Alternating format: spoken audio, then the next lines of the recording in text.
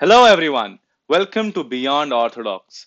My name is Divij, and in this podcast, we talk about beyond orthodox marketing concepts, case studies, and strategies from vetted industry experts who have hands on experimented their theories in the marketing field.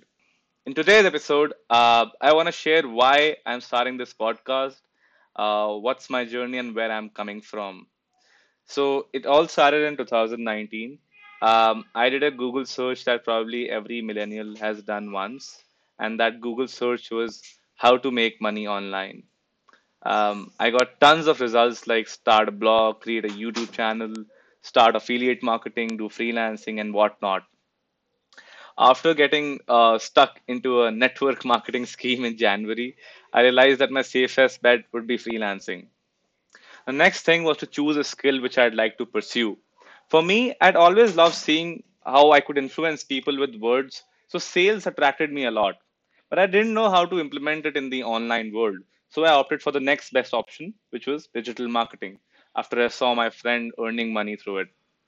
After doing a few online courses on Udemy and attending an offline coaching at a quote unquote renowned institute, I had a hang of what digital marketing is, but knew that there's so much more depth to it.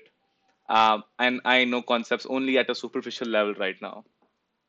I started off freelancing as a social media manager, and I had to essentially create posts, find hashtags, and increase followers for brands on their Instagram pages.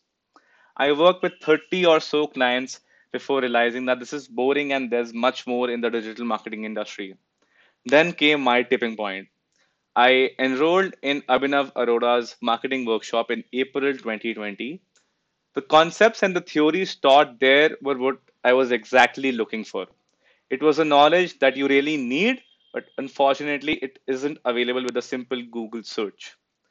I completed the 4 month long workshop and it gave me an arsenal of skills to offer clients. I started freelancing heavily.